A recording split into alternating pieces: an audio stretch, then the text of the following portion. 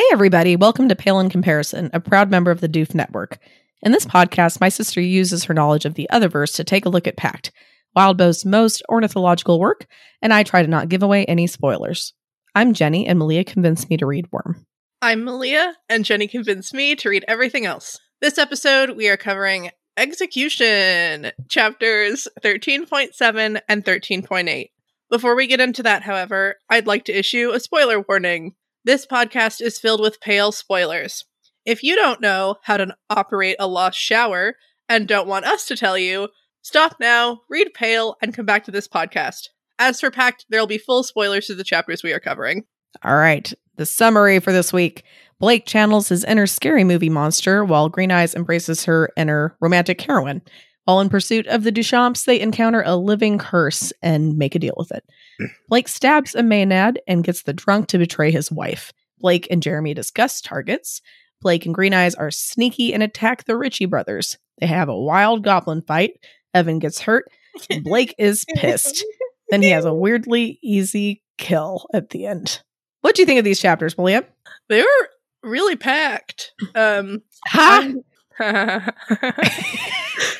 I'm really glad that you didn't make me stop reading right after Jeremy's like, I'm going to break everyone's heart now.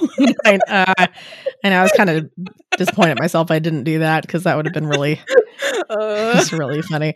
But yeah, so it was distressing in multiple ways. It's fun seeing Blake be really good at the practice, and it's fun. And Blake did what I wanted him to do last week, which was like a month ago. So that's great. Yeah, that was a long time ago. Yeah, happy 2023, y'all. Woohoo! Happy New Year! What? All right. Well, we start with Blake channeling his inner scary movie monster and Green Eyes embracing her inner romantic heroine. Yeah, so Blake is thinking about himself and how he's the monster from the movies. He says that he's becoming less of like the Ambrose fragment and more of a complete thing by embracing this role and whatever. And I guess it's like, I mean, it's interesting that this is good karma. It makes sense because if monster movie bad guys always had bad karma, then they wouldn't be good movies. Like nothing would really happen. Like they're rewarded for playing their role. And that is very like part of the system. But it's interesting that he's like, I mean, it seems like he's trying to use this element of the system to break it. And maybe that'll work, but maybe just like playing into it is bad. And also Blake, the monster dies at the end of the movie. He's not worried about that right now. So the monster loses usually. Well, he's not comparing that part of himself to it. Mm-hmm. Yeah. He's getting really good at it. He's like, I'm letting them see me a little bit and they get super freaked out and it's great. Just because, he needs to keep going. And then they do the thing. Last week I was like, oh my gosh, like fucking talk to each other. Literally just fucking talk to each other. And Blake's like, hey, Green Eyes, that guy, don't attack that guy. He's karma guy. And I don't want you to like get super hurt and just don't do it. Just don't do it. And she's like, okay, I will try to not do that. And it's so great. Like we're being clear. We're communicating things in advance. We're learning that Green Eyes likes to attack people. And so Blake is like, well, sometimes that's bad. And Green Eyes is like, okay, Blake wants me to not just jump on people all the time. So we're learning and we're communicating. And I'm very proud of everyone. Yay! Progress! What just like one chapter does in terms of, wow, they did it. Like, wow, look at you. Look at growing you. up so fast. Yeah. We get this interesting thing where Green Eyes is like, yeah, I don't trust myself enough to be able to say definitively that I won't attack that guy, but I will try not to. And I think it's good that she doesn't make definitive statements because this is the Otherverse. And I also think that it's interesting that she's like, wait, you trust yourself? And Blake's like, yeah, I do. I'm Blake. And That's interesting. As someone who has acknowledged in past arcs the influence of the Abyss on his instincts and his decision making, and maybe some of his, whatever, the idea that he's like, I'm not actually that monstrous and I'm great, is something I wish he would question a little bit more. I don't know if I'm supposed to take this as like a relief, growth, or right, like, oh cool, he is still not a monster totally or whatever, or if it's like, no, Blake, really think about it. You and Green Eyes are much more similar than you accept. Like, maybe you don't think it was cool to kill Jan, but Green Eyes maybe didn't think it was cool to kill whoever the fuck. Like, you are whatever. Maybe think about it. That's but right. Also, he is reflecting on it or something, sort of. I don't know.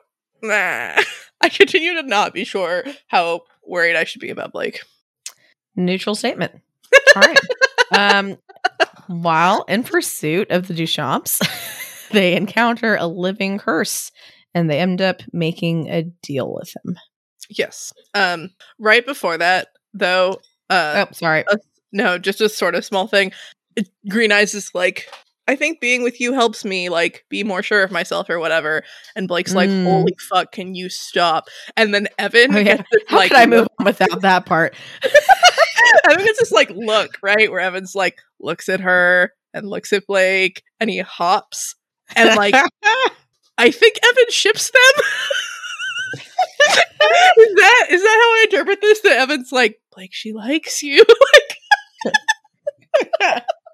Because that's how I'm interpreting this, is Evan being like, Blake, she likes you. And Blake's like, I fucking know. That's very cute. That's cute. That's really cute. Yeah. Green Eyes and Evan continue to be very fun. And, yeah. And there's also a funny thing where, Blake's like, oh, why is she always, like, bringing this up in, like, these bad situations? And it's like, Blake, when are you not in a bad situation? Like, yeah. And also, I mean, no time has passed, so maybe Blake would have gone down to the lake in a day or two and just hung out with Green Eyes and, like, not done much. I could see him doing that. But, like, she's here because you need her to, like, eat people. And she wouldn't necessarily be here if you didn't need her to eat people. So, like, when else does she have an opportunity to make moves on you? Yeah.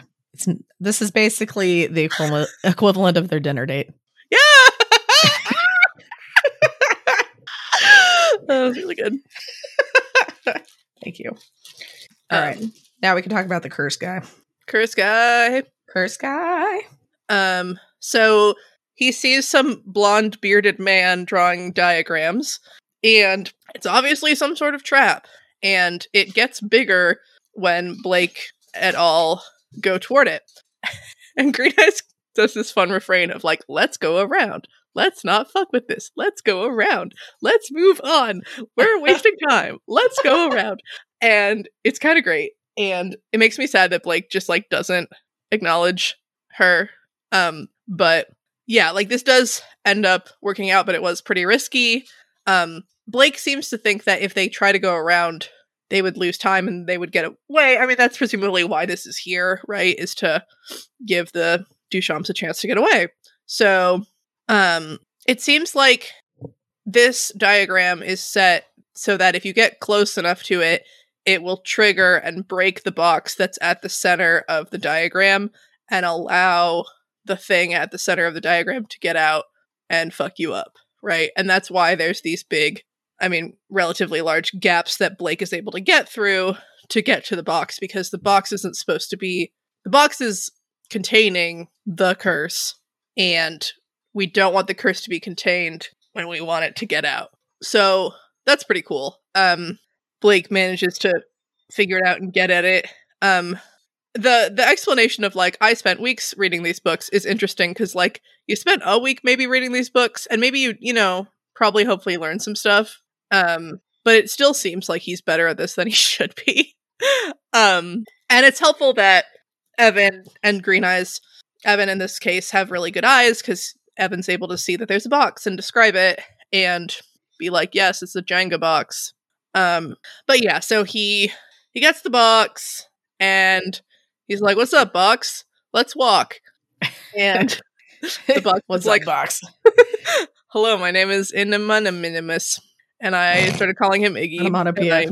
I'm not sure why. Probably ignomius or something. So Iggy is like, "Fuck you, Blake. I'm above you because you're from the abyss, and therefore you're beneath me." And Evan's like, "I'm a bird. Can I talk to you?"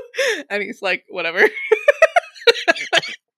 So, and I find it surprising that this is another case of another being like, "Oh yes, Blake, I can read you and know your whole deal. You're not bound to the Solomon seal. You're bound to the truth, and I just know that from looking at you." And I'm like, "That's convenient, I guess." I don't get it. So we do this like answer my questions, and I might let you out, and they're able to figure out, he's supposed to destroy and fuck with people for 15 minutes, and then wait to be bound again. And Evan can't be his master because he's vaguely mortal, vaguely a man, not a bird, not yet a man, not a bird, not yet a man.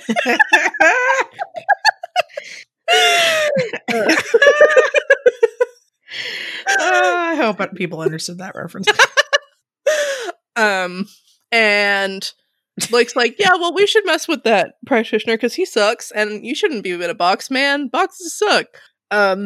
Boxes suck? Yeah, Yes. like you're in a box, and that means that you and that guy aren't friends. So That's right. That's true. That's mean, and let's do something about this. And he's like, "I can't hurt the dude, directly or indirectly." And he's like, "Okay, what about those chicks?"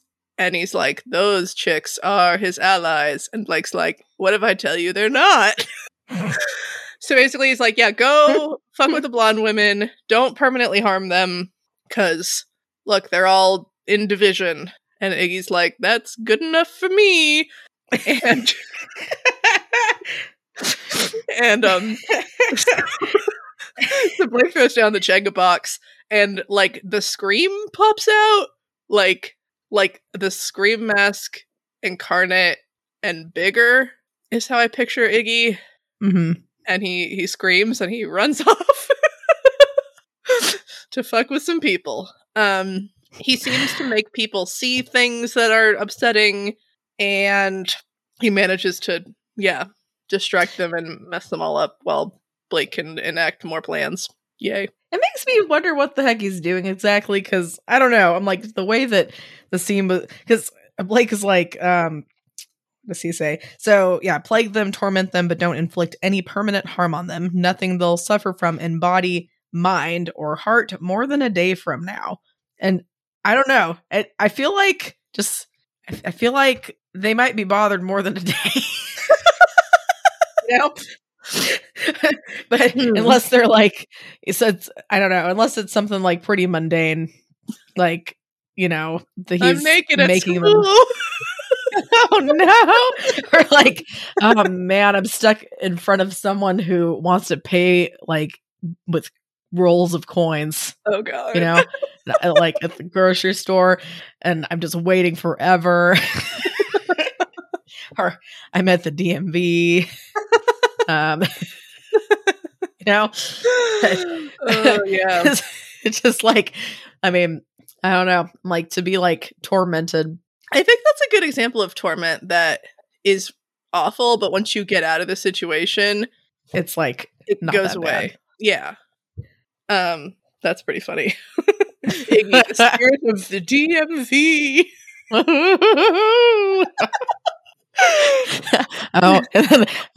You don't have the right documents. You have to.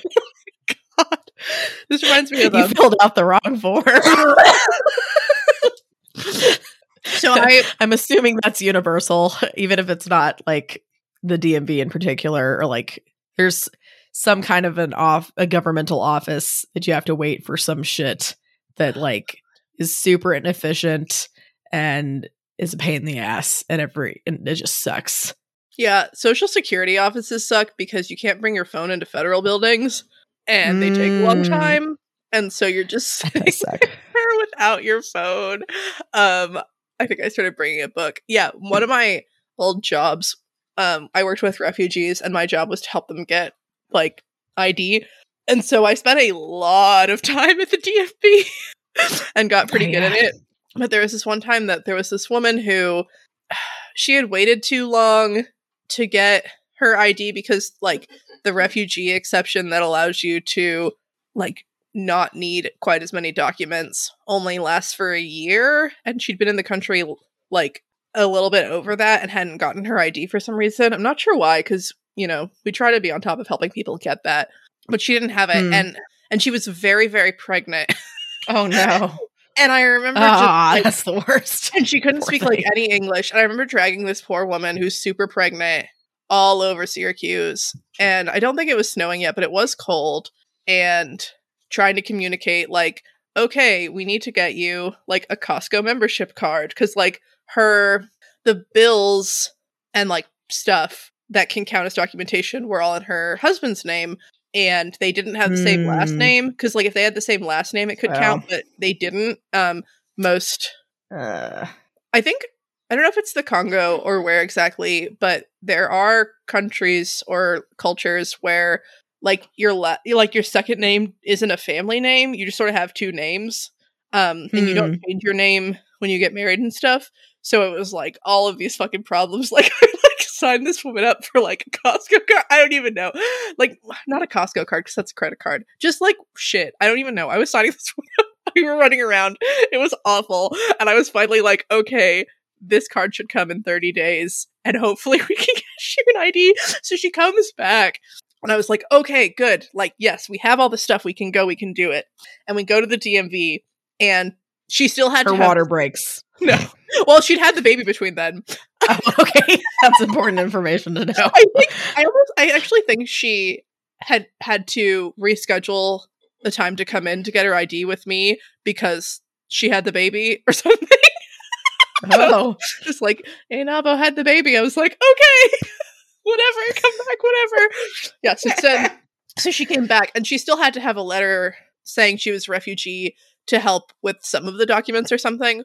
And that was like my big job, was to make sure they had that and get them there and whatever. So we get there and I hadn't thought about it, but that letter's only good for a month.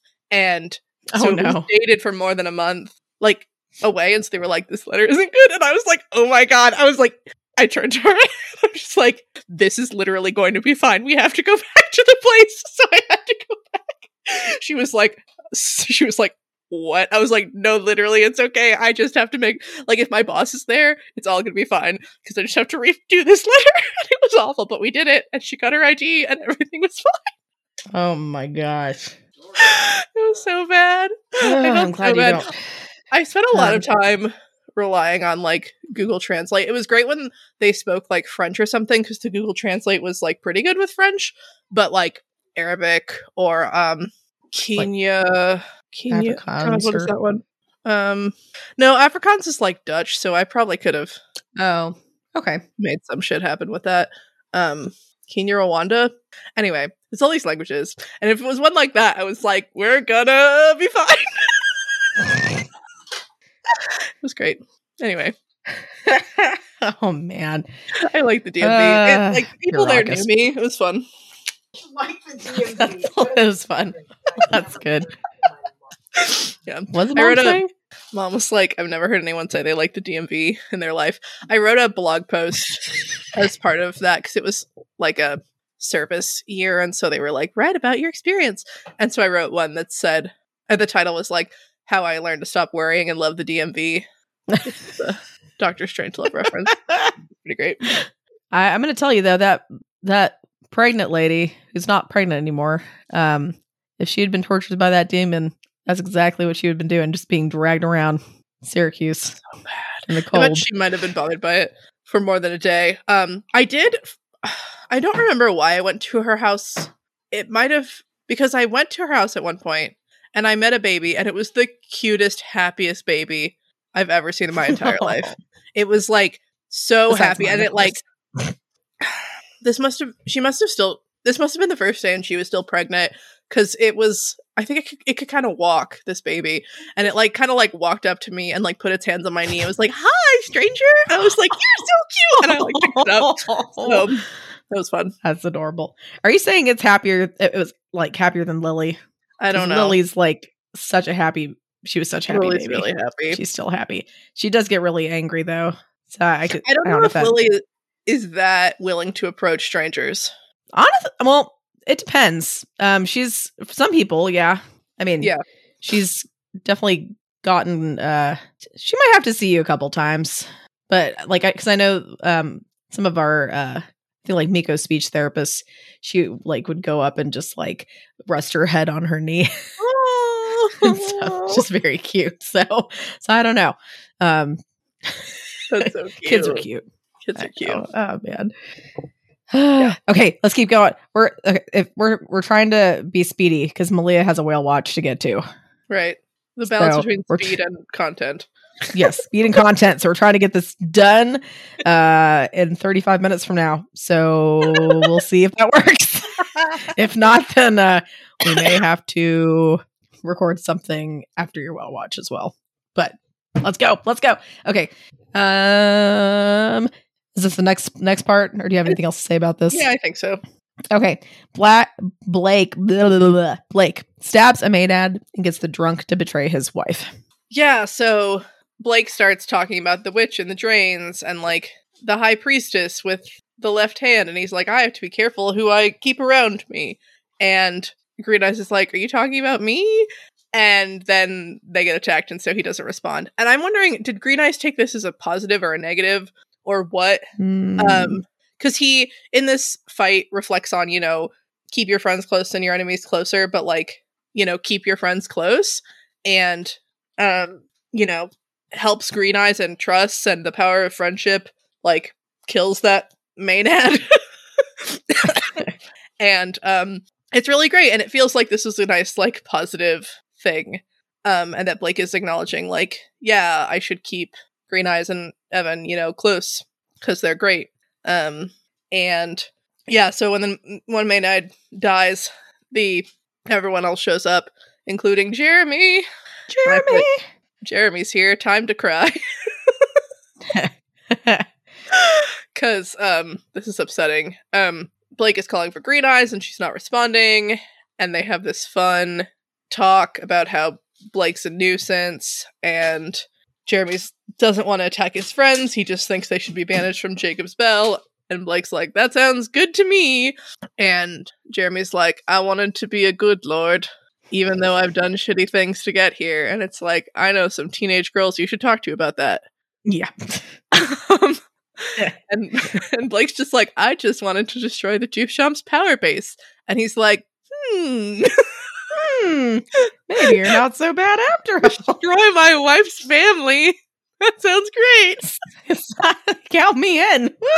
Oh my god. It seems like he doesn't want any of the Duchamps to be hurt, but he does hate the family and what it stands for. So that's cool. Maybe he's also like, okay, if I can get Sandra to back down, then she won't get killed or whatever, and that's great. And then we have this upsetting moment where Jeremy's kind of like, have you had your heart broken? Like, this is important. And Blake's like, I am a heart that is broken. Feels like that's deep, bro. It's deep. And like, yeah, we're going back to the whole, who has the heart and who has the soul and who has Ambrose's whatever, because Blake seems to think, yeah, I am a broken heart. I am Ambrose's broken heart. So is Rose just heartless? I am Jeremy's spleen. I was trying to make a Fight Club reference and it just didn't work. No, but I am Jeremy's spleen. But yeah, so I don't remember that part of the movie. Okay, wait. It has been a long time since I saw Fight Club, to be fair. But Fight Club, I am spleen. I am Jack's medulla oblongata. I am Jill's nipple. Jill's nipple. I am Jack's smirking revenge. It's something about I don't cancer say anything about spleen. and I'm not gonna lie. stuff. I am Jack's colon. Yeah, that's I am Jack's raging bile duct. Yeah. I am Jack's cold sweat. I am Jack's complete lack of surprise. I am Jack's inflamed sense of rejection. I am Jack's smirking revenge. I am Jack's broken heart. Yeah, there wasn't a spleen in there. At least that I saw. Ambrose's broken heart. I'm Jack's spleen. I don't know. But that's, it's rough. I don't know, the complete lack of surprise just got me. That's funny. Who in this story is the most? I feel like Jeremy is like lack of surprise. Sandra has a complete lack of surprise in this. Oh, well, not she's complete just like, lack. She's a little surprised. She's kind of like, well, it was a matter of time. Yes, that's the vibes.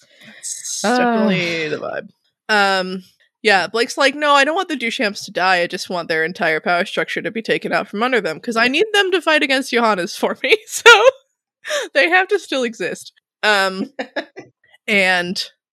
yeah, so this is when Sandra shows up, and we also learn that Green Eyes is like poised, ready to bite Jeremy's dick off. So that's cool. That's great. And I wrote, girl chill. Girl chill. Girl chill. And so we're at this really intense moment where everyone can, tell everyone to strike. And Blake's like, come on, Green Eyes. Like, come on. It's just come back. Like, let's not do this right now. Because Blake is on the good karma train. And he's like, hey, how much bad karma do you rack up for attacking us now after I've, backed off? And Jeremy says, I imagine it's less than turning on one's wife. And then he dramatically turns around. You just know the spirits fucking love that. And I'm like, ah!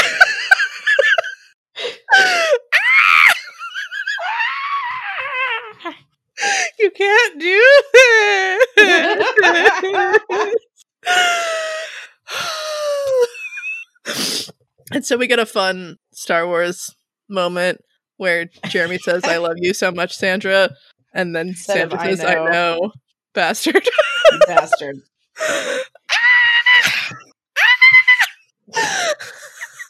Just like, I wonder how much Mom is listening to me because she's like stamping behind me. What? You're not listening to me scream? Rude. It's just a normal thing. All right.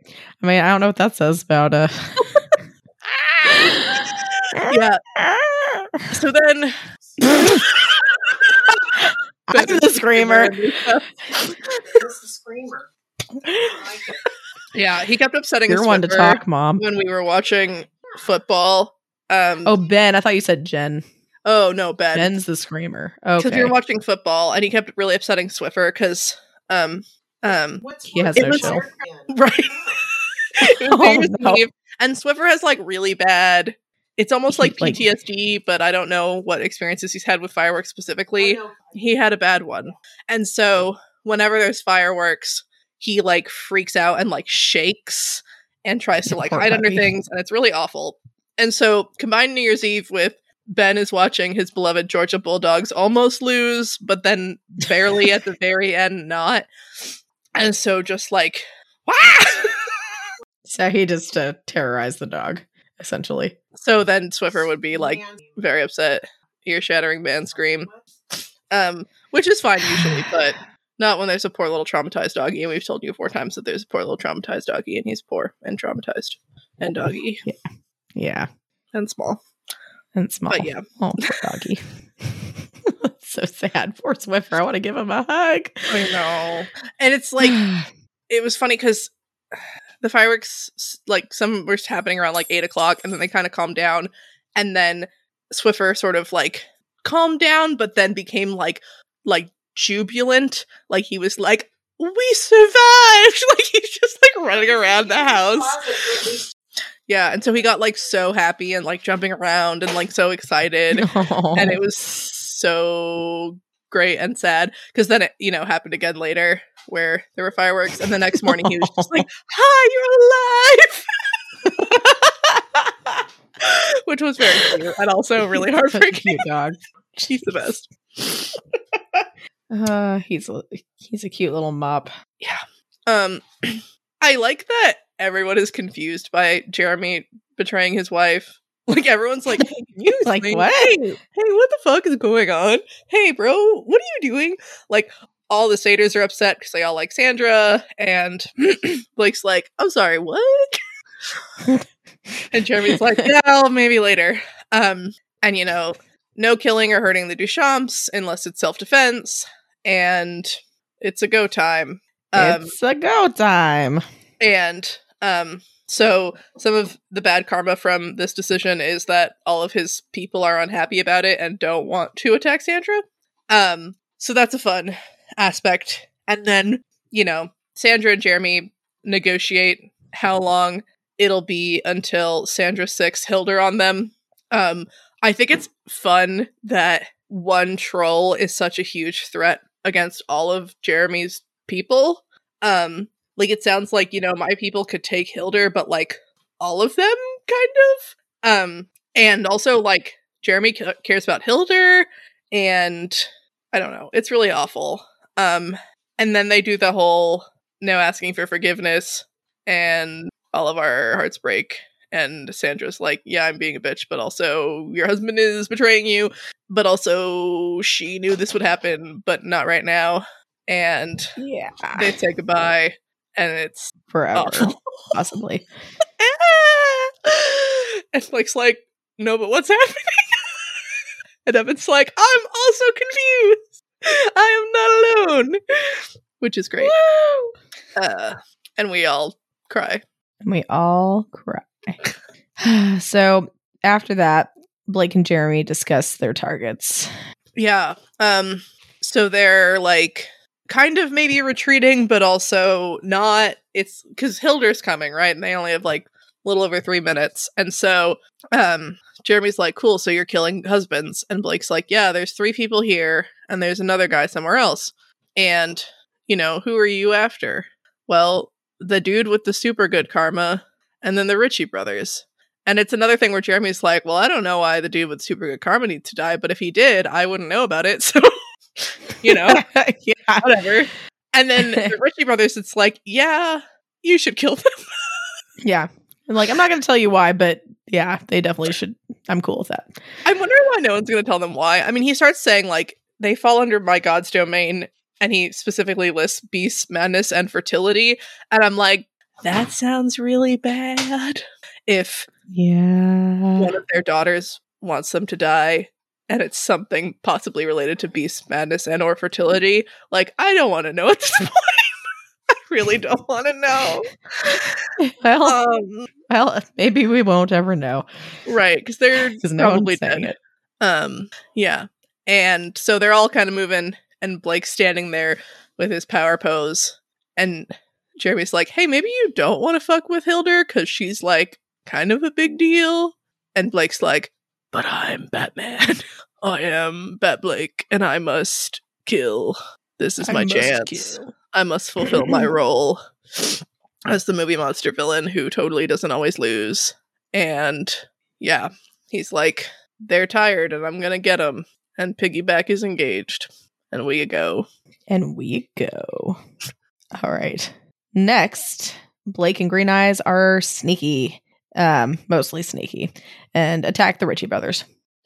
Yeah, so the satyrs are helping out and they're not happy about it. I think Green Eyes is happy about it because I think she thinks they're hot, which is fun.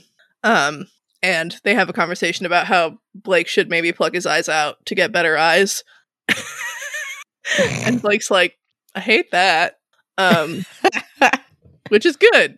And it's wild that Evan's like, yeah, this would be better. But also, his eyes do suck, I guess. Yeah. There's no guarantee that they'd be better if he plucked them out.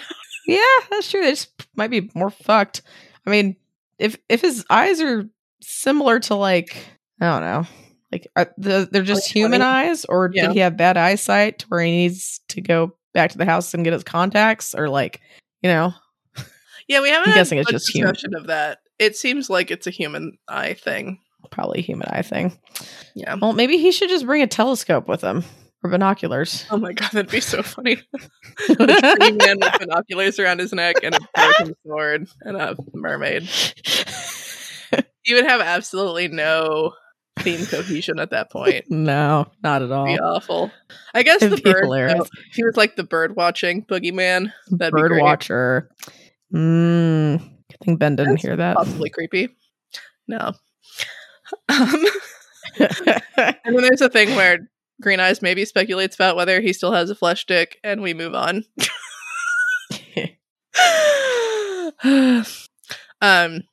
But yeah, so we kind of hear the bell. We get that the satyrs are unhappy. They're advancing. They have to go around some diagrams. And then there's a gargoyle. And maybe the gargoyle smells like bad meat, which is creepy. And it smells like a homunculus. And Blake's like, hey, can you guys distract them? And the satyrs are like, look at him. And he's like, okay, can you just not say anything? And, you know, Green Eyes takes Evan to fight the gargoyle, which is cool. But this alerts. Or no, this doesn't alert. I don't know. Blake's like, distraction time. And he sneaks around. And I know that's... Okay, people of the north and far south. I know that snow is supposed to dampen footsteps. But when I've walked through snow that's like fresh snow, it's really loud. It like crunches a lot. It's like really loud. So is it like packed snow that kind of hides your footsteps, or is it all crunches? I mean, I haven't watched as much snow as you probably, but like if it's powdery, you wouldn't think it would crunch, right? Because you're like compacting it with every step. Okay, so it is powdery snow. It's just like it's not quite a crunch, but it's like a weird thud. It feels crunchy. Because when you say crunchy, I'm thinking of ice. It's a whole bunch of little ice being smushed together. I mean, I know what you're saying because like snow's like frozen, but it's not white. It's not like cracking. It's crunching. All right. I'm going to have to hear some people's opinions on this. Right, It's either going to go one way or the other. More informed. Please describe. I'm not informed. I live in Texas. I lived in Hawaii. I know nothing. Right. So. I lived in real winter for a year. So somebody describe, if I'm totally wrong, and or what is the conditions of snow that dampen footsteps? I mean, I'm just going to say this, Malia. Wild Bill is from Canada. So No, I feel like he probably... I think this is saying for a reason. I think it's true. Because if you're like walking on with like, you know, high heels on pavement, that's going to be a lot louder than like on dirt or whatever. Like I understand that like this is probably a thing, but I don't understand the type of snow that does it. So are you saying it's like a shoe type of thing? Are you saying it's like No. if Blake wears high heels, then he'll be good? No, I think it'd be bad. Okay, but I'm just going to tell you this, Malia. Just Googling. Look, I just Googled it by like what kind of snow dampens sounds. And it says, not just any snow can trap noise. It has to be the freshly fallen, light and fluffy. Wet and heavy snow doesn't leave those spaces for sound to be trapped. So a couple of inches of snow can absorb as much as 60% of sound. It just has to be fluffy, freshly fallen. So as the snow starts to melt, the little sound catching spaces start to go away. So I'm thinking you haven't really walked through really fresh snow. Yeah, I don't know. I don't know. That's an article. So y'all weigh in. Yes, please. Yeah, so then they find the practitioners and the satyrs decide to be dickballs and let out these Damn huge dick battle balls. cries. So everyone turns and just sees Blake like awkward. And Blake continues his whole, I'm not here to kill all of you, just some of you. This is the Duchamps that want this. Children want this. It's fine. Mason's really annoying, the benevolent. And at one point he's like, I'm on the list too. And Evan's like, wait your turn. And it was really funny. But like, how does he know that he's on the list? And is that good karma or I don't know. His I don't death know. thing at the end. I don't know. But Yeah. we're not there yet. So So they have a wild, weird ass goblin fight. yeah, the image of somebody just throwing their frog was pretty funny. We saw some really cute little frogs. a couple nights ago. They were very cute. I fucking love They were very frogs. frog. This is a big frog, and it gets bigger. I've been trying to teach Miko animal sounds, and there's some things he just like does not say right, no matter how many times I think it's like a speech therapy type of thing. But for frogs, he says ruff ruff ruff. Like a dog. And I'm like, yeah, ribbit. And he's like, ruff, ruff, ruff, ruff. Like, all right, it's close enough, I guess. That's really cute. It's very cute. But yes, this goblin's really scary. It has iron worked into its fingers, and there's nails inserted vertically in its face, and he has diamond eye sockets that are permanently open, and he doesn't have lips anymore. And like, this is gonna be a no from me. Like, no thanks. But he's like, oh, you have Back a to the shitty, toad. amazing goblin sword.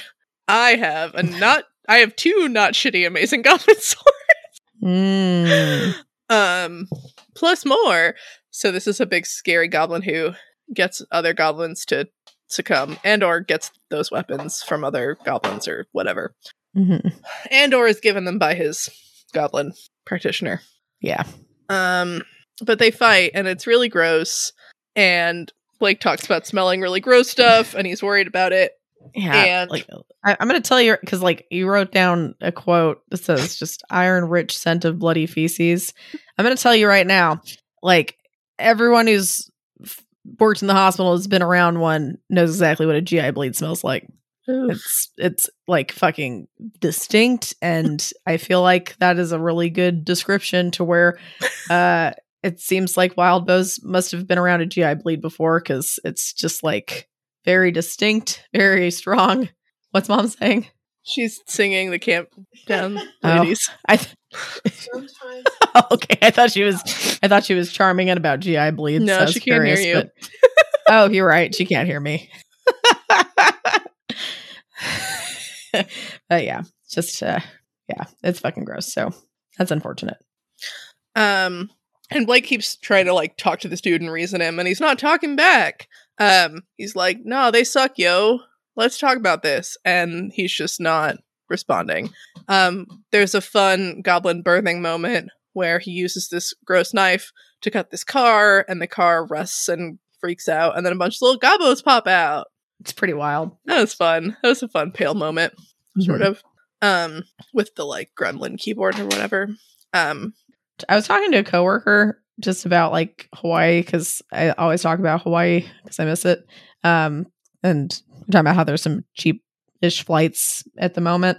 Or at least there were like last week.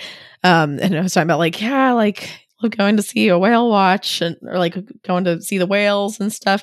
And a fucking coworker like comes up behind me and she's like, you shouldn't be talking about me like that. Like in terms of a whale, like just she, yeah, I got really red and was like, "Oh, Donna, that's not what we were saying," and she thought it was real funny. Just like, how do you respond? Yeah, I was like, "What? How am I supposed to respond to that? You're not a whale." I'm talking about actual whales, and then all my coworkers started laughing. Anyway, I just wanted to tell you that. Not people whales. Whales. Actual whales. Not talking about people whales.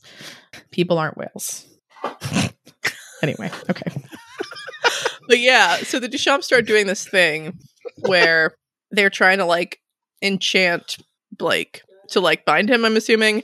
And Evan does a pretty good job of freeing Blake. And so there's this enchantment, there's a big goblin, there's a bunch of small goblins, and it's a really awful time. And the big gobbo has this big axe, and it's awful, and he throws Blake, and then Blake's in a diagram, and it's all like, bad.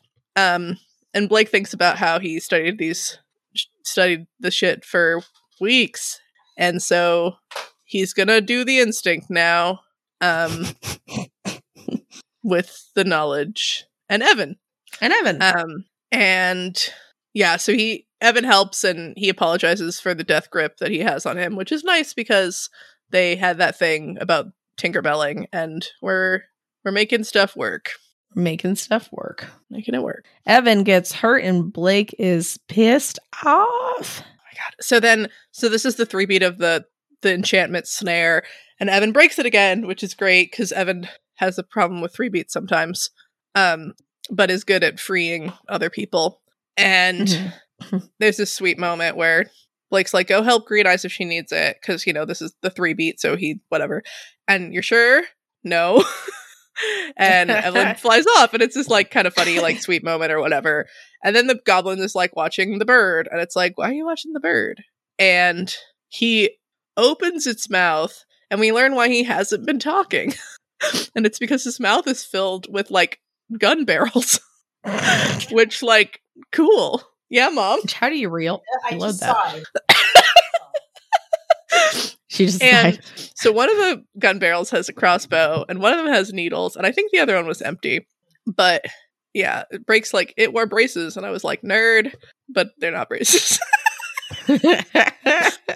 So he shoots the crossbow at Evan, and Evan falls, and it's very traumatizing for everyone.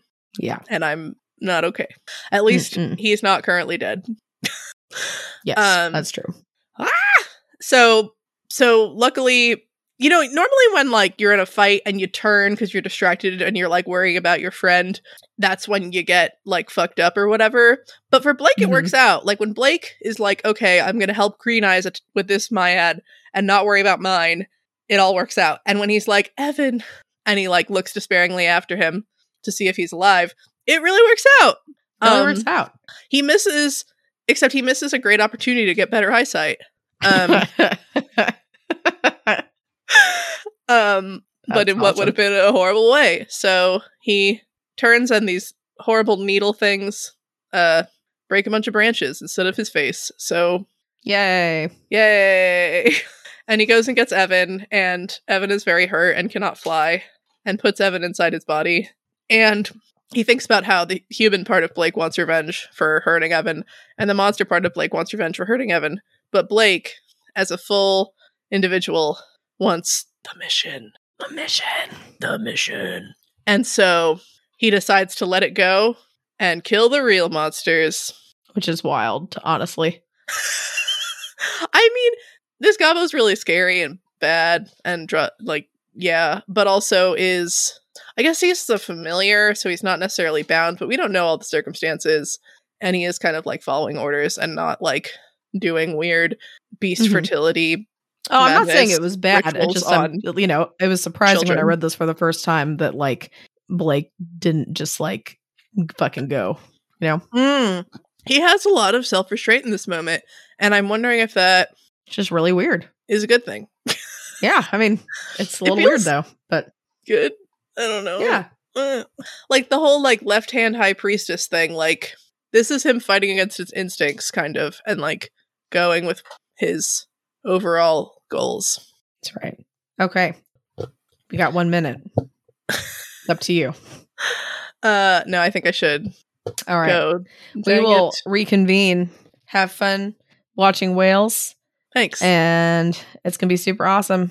And let me know when you're done and we can keep recording. Yay! Yay. All right, we're back. Yay. If you're wondering why my voice sounds cruddier, it's because I'm slightly sick and my voice towards the end of the day has been getting more funkadelic. Sultry. There you go, sultry.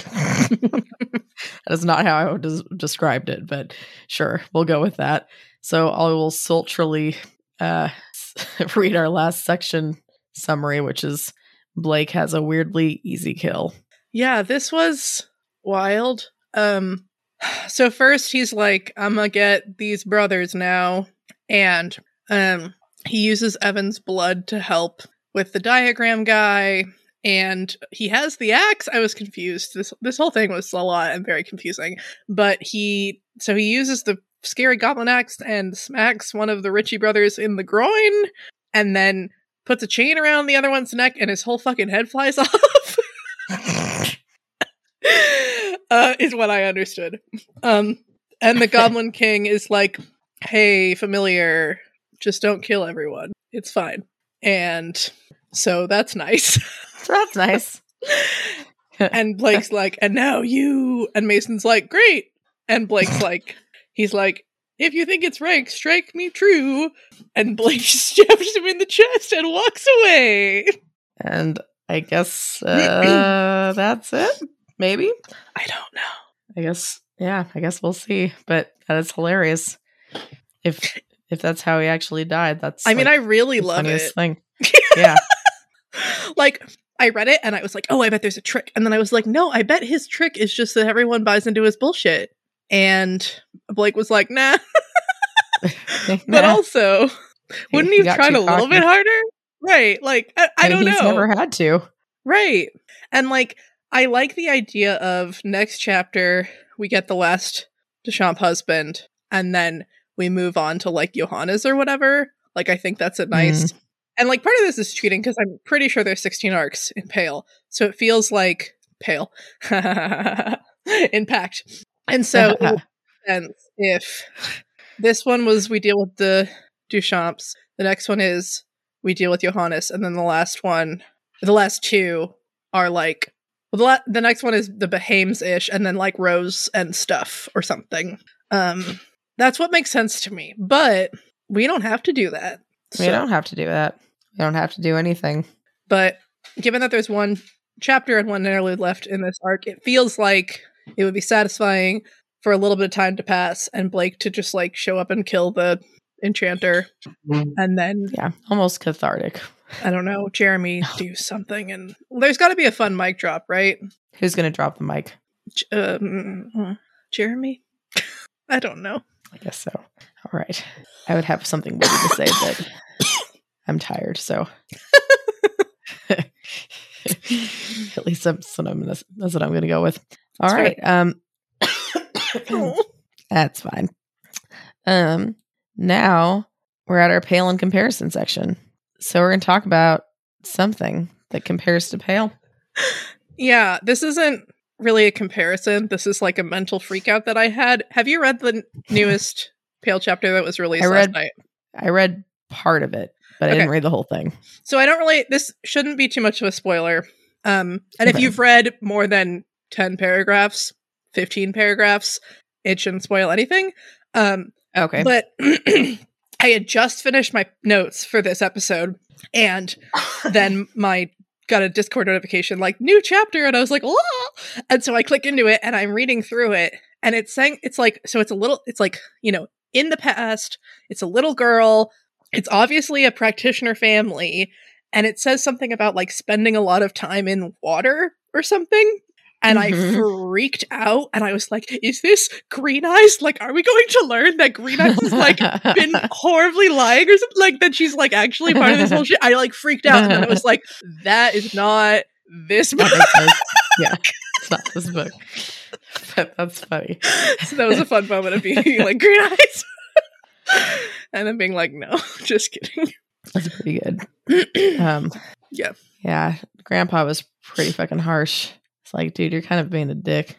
Yeah, that chapter was upsetting on like a lot of levels. Yeah. And very good and very upsetting.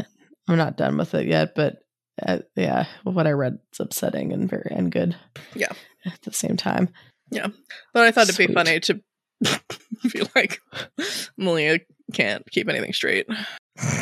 Is where we're at. I mean, it's hard to be going over 2 books at once. Yeah. So I get that. Yeah.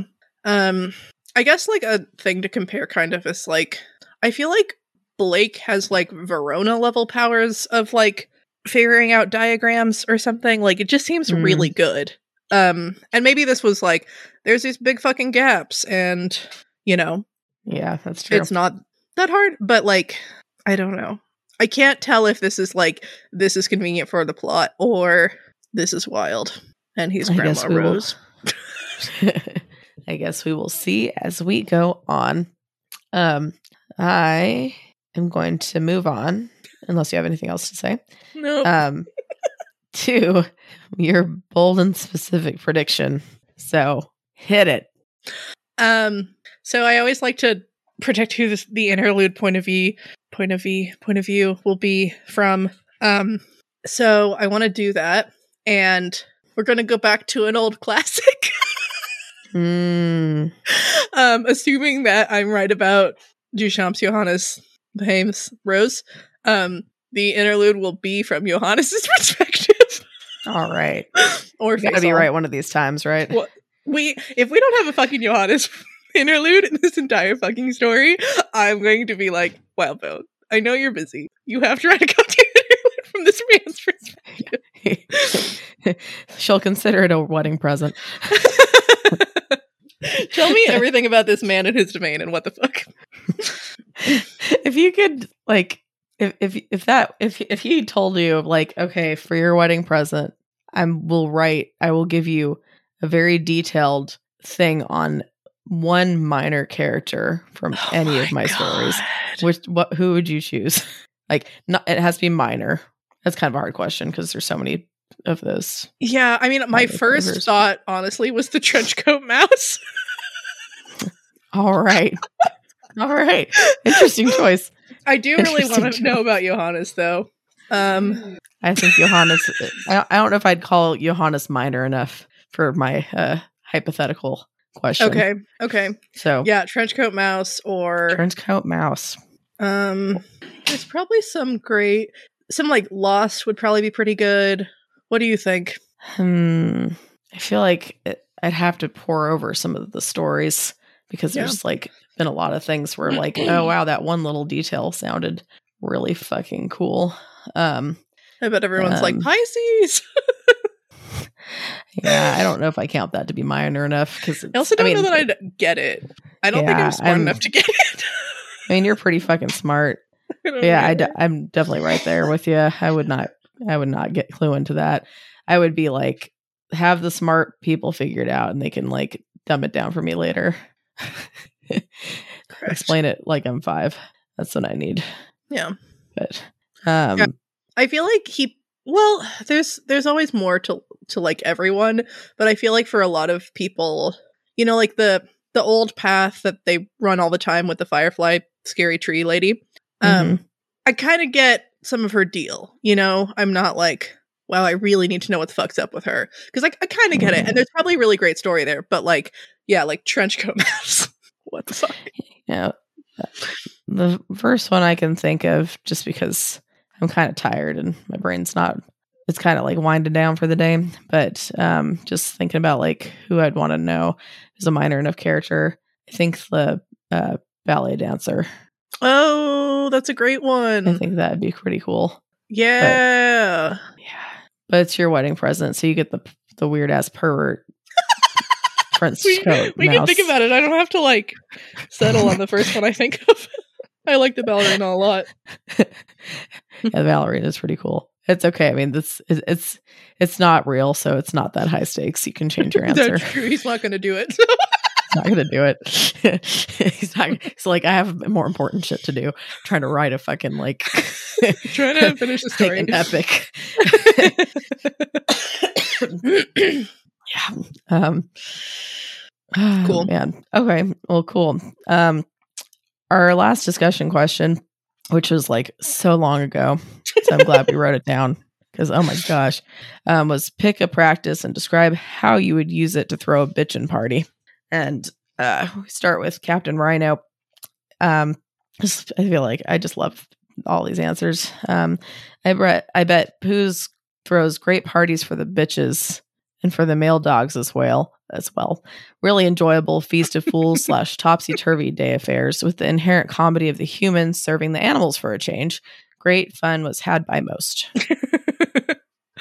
Adrathel says that you could make a really renowned haunted house, specifically using Scourge and Abyssal practice. It's like a particularly spooky haunt, and it's kind of a boogeyman feeding ground, but it's not murder, it's just scares, just the spooky frights. Like there's some Scourge technique where you can make the terrain more abyssal, like cracked walls that break easily when you throw people into them. So if you have like a boogeyman who looks like a human as a plant, maybe you could grab him and throw him into one of the walls. Or stab them or whatever. And since it's a haunted house, innocence, you know, can like be maintained because that's the whole conceit of it. It's, you know, supposed to be a scary, spooky place where whatever, but it's not real. So honestly, that's pretty damn resourceful. It's a lot more efficient. And you can like, it's like if you scare somebody and like kill them, you can't scare them again. Whereas if it's a haunted house, you know, they like getting scared and they can keep going back. So you can keep on, you know, I think that's smart. Yeah. It's pretty cool. Sorry if I cut you off. No, I was just thinking about that. Yeah. Sweet. Blake Tall says that they'd use Fae practices to throw the most epically convoluted and overdramatic murder mystery party ever. Blake Tall, can I come? If you ever do that, I'd be so happy.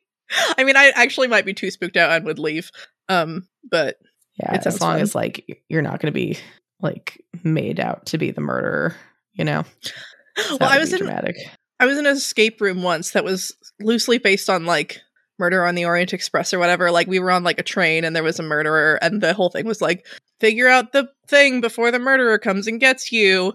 And I had to ask the guy like 4 times. I was like, is there anyone else in here? Will there be anyone running in here at any point? Like, will anyone be trying to scare us? And he was like, finally he was like, no, I swear to God. And I was like, okay, I can handle it. Because I was very upset about it. It's like, dang it, you ruined the illusion.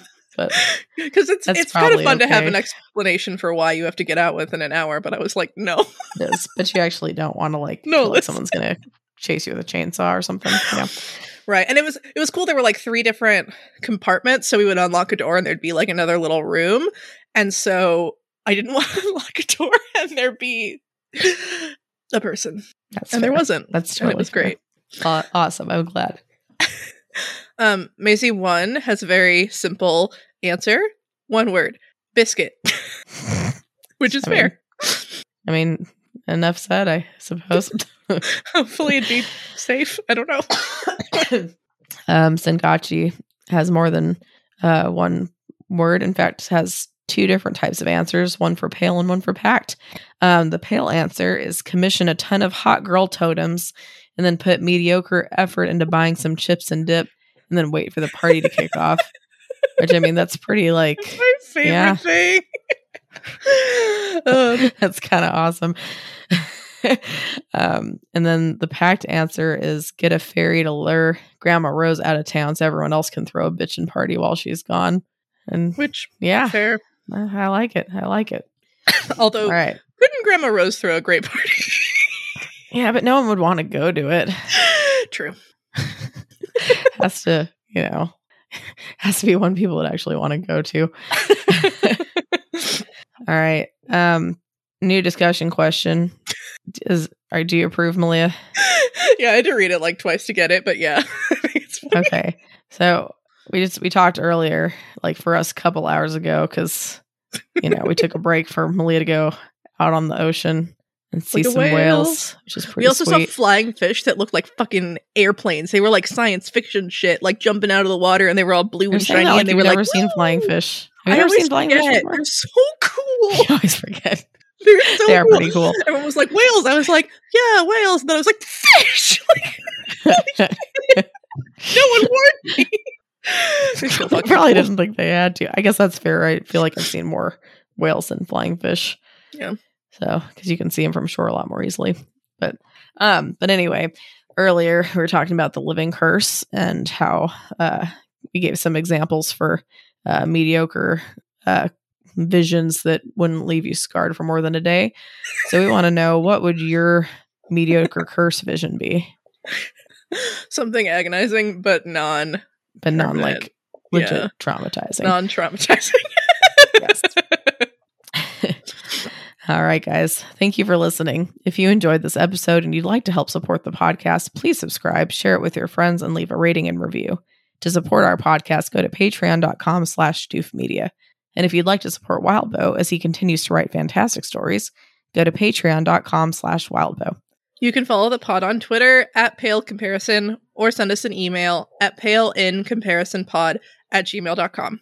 Keep an eye out for our Reddit thread in r/parahumans, where you can answer our discussion question and share your thoughts on this episode. In addition, if you would like to see all of my predictions laid out, check out our episode description for a link to a prediction tracker. Next episode, we will be covering chapters 13.9 and 13.x. All right. I've got a fun fact. This is the I didn't ASMR write it hour. all out. What was that? This is the ASMR fun fact hour. This is that's extra funny when when I tell you about this fact, Perfect. because it is a musical fact, and I know you can see it, and it's probably confusing to you right now because you're like, okay, this is just the name of a song and who composed it. Mhm. So I wrote down "Entry of the Gladiators," which is the name of a piece of military march composed in 1897 by the Czech composer Julius Fučík, which sounds like it'd be a pretty epic song. Have you ever heard of that, Malia? No. You have heard the song. You definitely have heard the song. It is the song that you think when you say circus. Yep. Mhm. Yep, that's it. That is called Entry of the Gladiators. And Wow. yeah. Did they ever march to it? The Czech. I believe so. Cool. So basically, let me see. Trying to remember. So I don't remember exactly where I found this fact, but I've been watching a lot of Two Set Violin on YouTube, so I have a feeling it might have been from them, just because Who's Two Set Violin?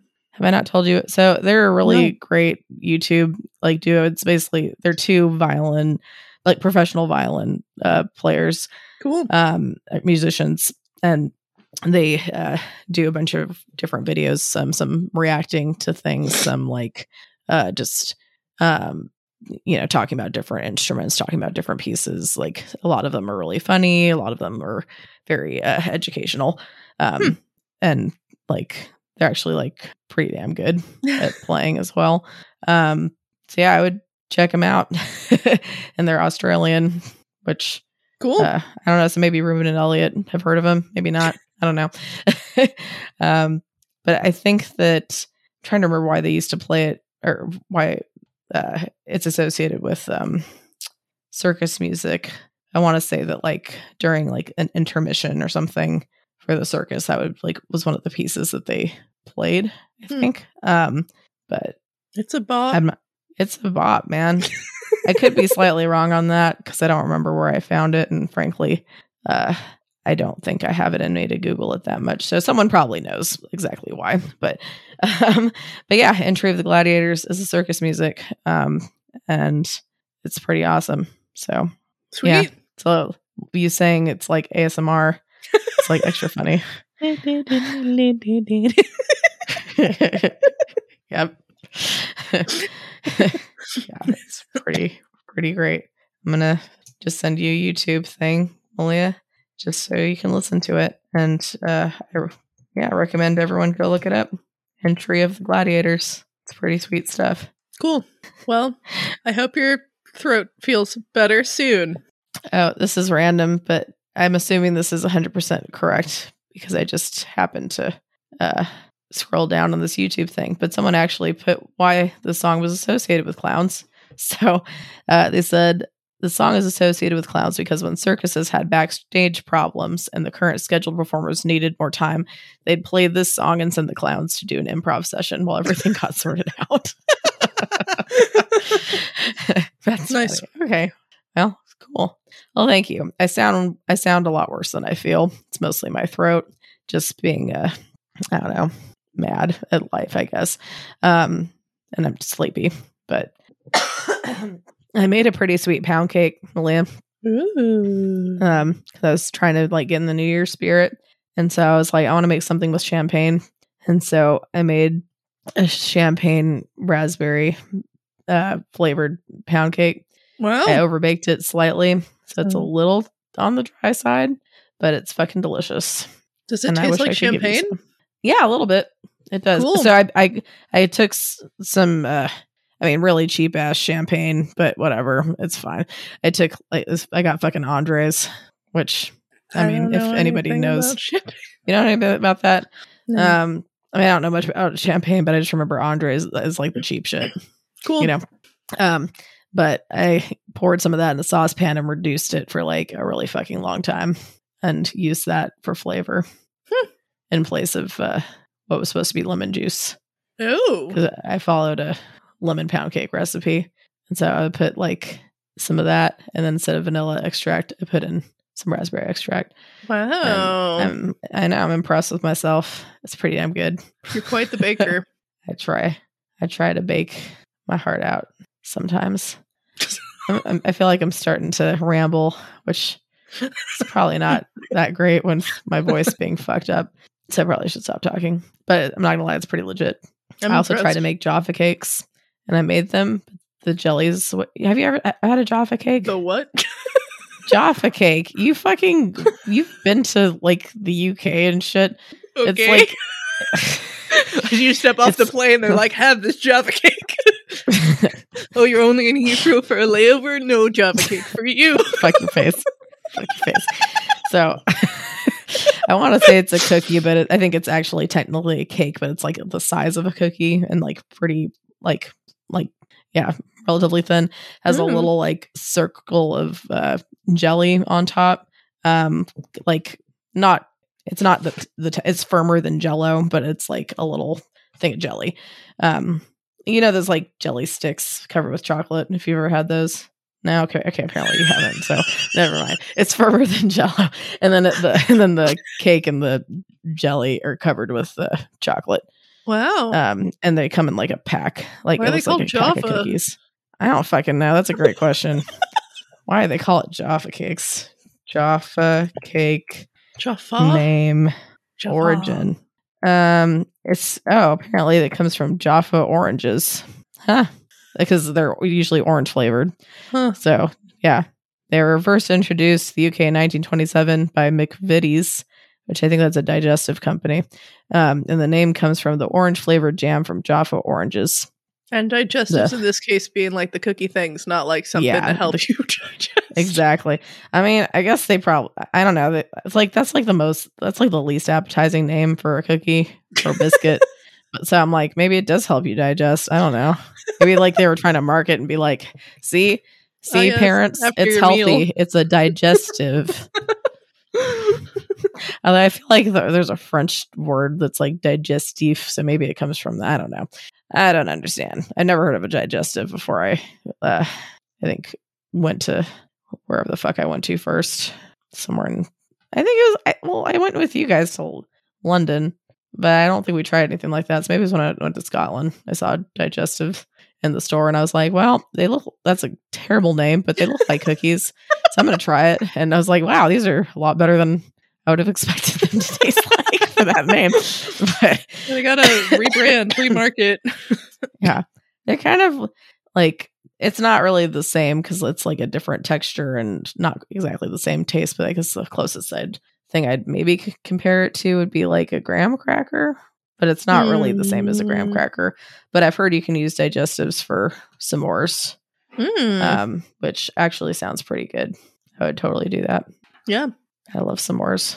It's good stuff. I had s'mores at my Christmas party for work. Like, did you roast them yourself, or they just were like... Yeah, so it was like, it was really random. It was a super cool party. People keep talking about like no one came, which is really weird because there were like at least like 30, 35 people there. So I'm like, people definitely went, but I guess it's pretty usually good. A bigger showing. I know. But like, it was at one of the doctor's houses and they set up this tent in the backyard, like a really big tent. And they put like some like, there were supposed to be smokeless fire pits, or like very low smoke fire pits, but they also put a couple like wood burning stoves in there. Unfortunately, they didn't really have a good way to like vent out the smoke. And so it became smoky as fuck. But the bright side was they did have really long. Yeah, a little bit. I had to I just stepped outside and I was fine because I was an idiot and didn't bring my inhaler. But I was like, well, at least I'm surrounded by a bunch of, nurses and doctors and shit. So I guess that's a plus. But yeah, they had like a big like fancy thing of marshmallows, and like they had, you know, I think they had stuff for s'mores. I just got some marshmallows and roasted them because I was like, I just want the marshmallow. The first one I did really, really fucking carefully, and it was perfect. And the second one I tried to do carefully, and it caught on fire anyway. And I was like, fuck it, I'm gonna eat it. I like first them a little bit burnt. Yeah, I mean, I don't mind them, but like, if you've ever, I don't know, I feel like just the time and effort you put into like perfectly roasting marshmallow, getting all brown, and it's like perfectly like toasty, like on the outside and melty in the middle. It's just like ideal. It's like fucking perfect, but it does take like a lot of time. Yeah. Also, as a random thing, because I'm already rambling. It's too late. They did a white elephant gift exchange at the party, which I didn't partake in because I was on call, and so I was like, I'm not gonna bring a gift and take a gift, because if I get called in before I get my fucking gift, I'm gonna be ticked. So, which I don't know if that's a universal thing. Do you think other people know what white elephant is? Oh, we should. You know what that is? We should explain it just in case. Yeah. So, basically, like, everyone brings like a gift, and it's usually like $20-$30, sometimes up to $50, depending on like, but I think generally how like rich around you are. $30. Yeah, how rich you are, and a lot of times they make like a gift limit, and so you wrap your presents, and you just put them under the tree, and then you have to draw numbers from like 1 to however many people brought presents, like 1 to, I don't know, 20. And if you're number 1, you're the first one that picks a present, so you have to pick it. And at least these are the rules that were at like my Christmas party, so you can tell me if anything was different. But pick a gift and unwrap it. The next person, who's like number 2, can either choose to pick a new gift and unwrap it, or they can steal the first person's gift. So if they steal the first person's gift, the first person has to open a new gift. At our party, they said the max times you could steal a gift was twice. And then that person got to keep it. That's lame. Just keep fucking stealing it. Yeah. But the person who's number 1 also gets to like steal or pick another gift at the very end, just so that they're not completely screwed over, which is kind of nice. That's nice. All that to say, someone, I don't know who it was, but like someone, because sometimes the gifts are good, sometimes they're like total gag gifts. I feel like if it was me, I'd maybe do one of each, because I'm not going to give somebody like, someone actually got like a toilet putt golf thing, to where like you're supposed to put a little golf green mat in front of your toilet, and while you're sitting there you can putt while you're pooping or whatever. That's all they got. So awesome. Actually, I think they also got like a book to read on the toilet too, so it was a themed gift, which is very nice. But anyway, so like one of the gifts someone was opening had a fucking like Spam can ornament, and everybody thought it was from me. People were looking at me like, "Oh, Jenny, that's your gift." But I was like, I didn't even bring a gift, but that's brilliant. I didn't even bring a gift. Yeah, I didn't bring one, but everyone was like, "Oh, Jenny, that's yeah." I'm like, what else was in that gift? I remember it was the Spam can, and then there was also like some calendar that had some like swear words on it. I don't remember what it was, but it was funny. Fun. But I don't know. But yeah, it was a Spam can, so everyone thought it was for me. So I guess I'm gonna have to bring something Spam related next time if I do the white elephant. In undergrad, I played white elephant, and I got a plunger. And I had that plunger for a really long time. Okay, they didn't give you anything else. They just give you a plunger. No, it was just a plunger. Are you fucking kidding me? Because it was like a really big box, and people were avoiding it and not taking it. And I was like, you know what? I need to know what's in that box. It was a plunger. Maybe at least put like a gift card. No, it was awesome. I don't know. It was. I loved it. Well, I'm glad you liked it. I would have been so like, weird. What the fuck, guys? No one's stealing this gift. No one stole it. No, that's fucking shocking. But yeah, that's the risk of white elephant. I don't know why it's called white elephant. Yeah, me neither. Anyway, You should go heal your Well, voice. Unless you're going to Google it. I'm going to tell you first.